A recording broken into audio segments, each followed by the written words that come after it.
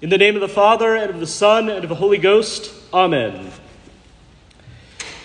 Dear faithful, the season of Advent has now reached its halfway point of Gaudete Sunday, the Sunday on which we are urged to rejoice. It's likely that a large number of us have not even paused, or barely, for a moment to consider truly the beauty and the mystery of this season.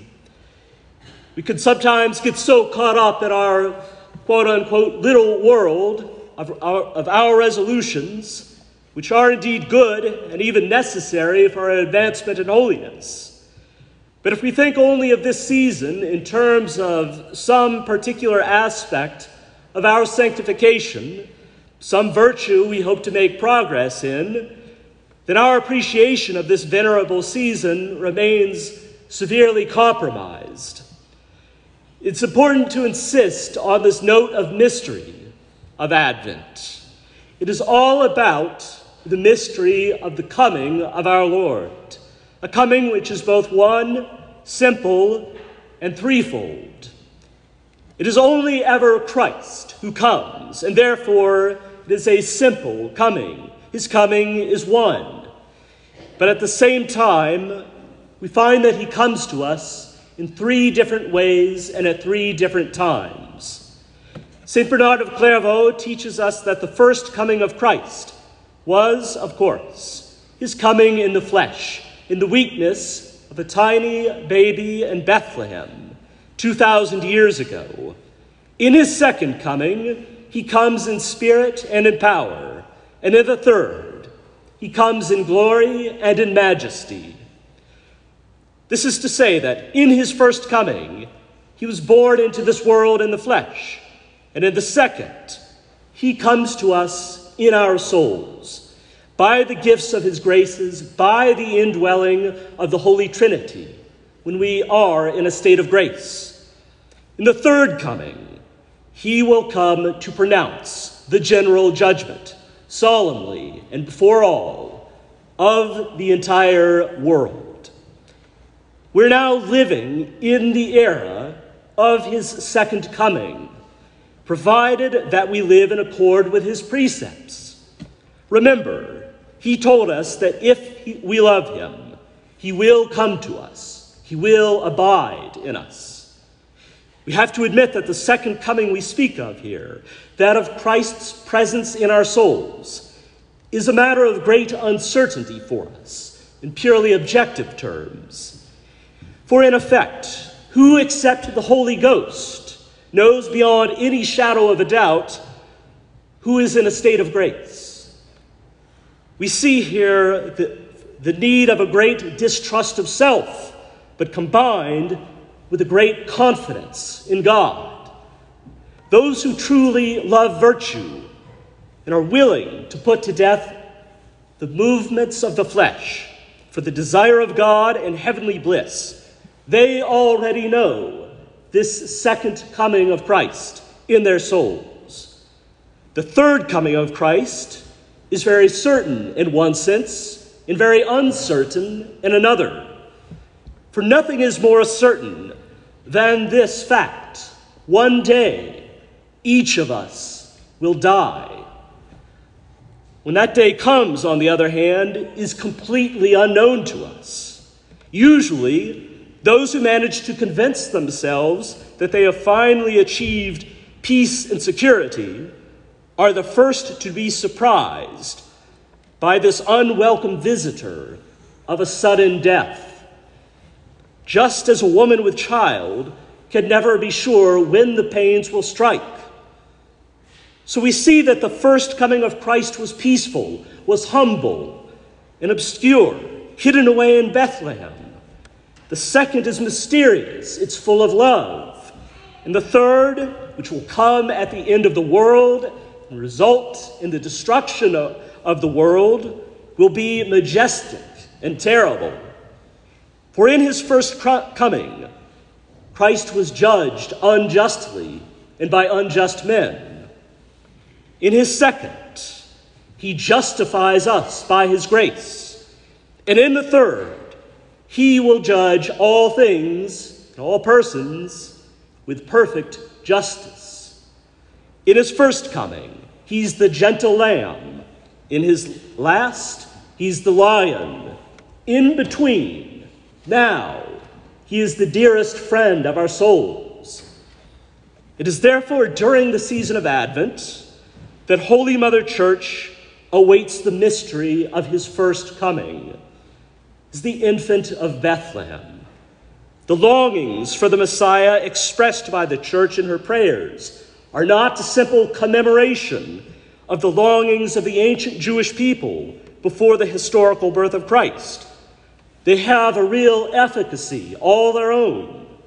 From all eternity, in fact, the prayers of the ancient Jews and those of the Church ascended together before the throne of God, and it was after receiving and granting them that he sent the dew upon the earth, which caused it to bud forth a Savior.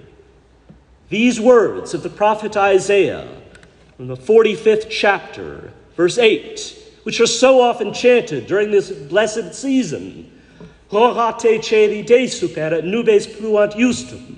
Drop down dew, ye heavens, and let the earth bud forth a Savior. They express this desire. The Church also aspires to the second coming of our Lord as a consequence of the first. And this takes place each year on the feast of Christmas, when the new birth of the Son of God delivers us from the bondage of the devil. The Church always prays, therefore, during Advent, that she would be visited by Christ, her heavenly bridegroom, and in every aspect of her existence. She prays that the members of the hierarchy would be strengthened in the discharge of their office and in the teaching of the Catholic faith handed down from the apostles. She prays that her members would be visited by Christ, both the living and the dead, and that even those who are not yet in communion with his church, infidels, pagans, that these too would be visited by Christ and receive the grace of conversion. The Church asks for this threefold coming of Christ because, had he only come once, 2,000 years ago, but no longer, were he to no longer come to each of us today, at every moment of our lives, his coming in the flesh would have been in vain. And yet this annual coming of Christ at Christmas isn't enough. The Church is not satisfied by it. She sighs after his third coming, that which will come at the end of the world, Judgment Day, the apocalypse.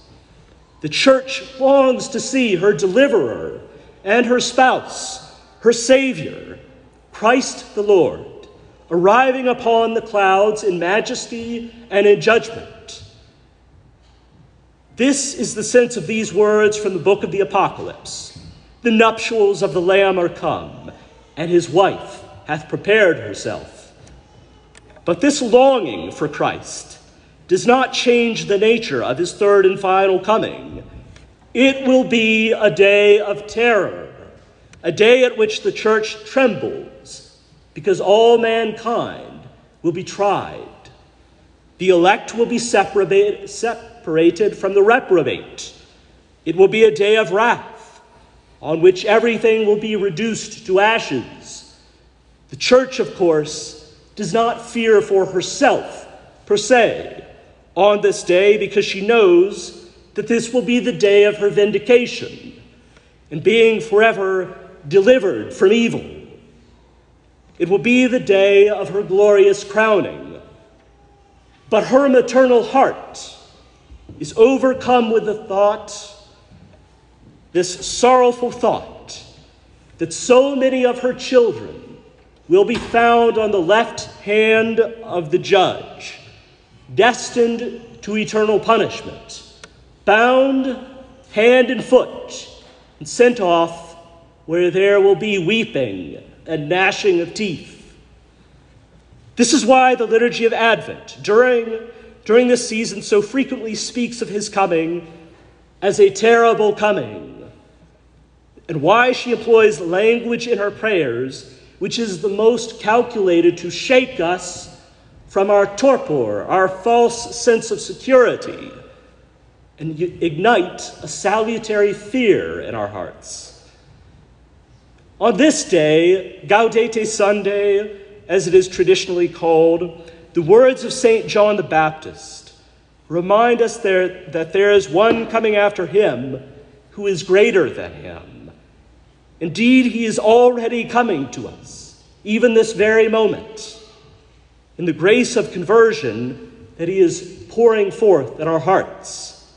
That is truly why we rejoice on this Sunday. May we therefore heed his call without delay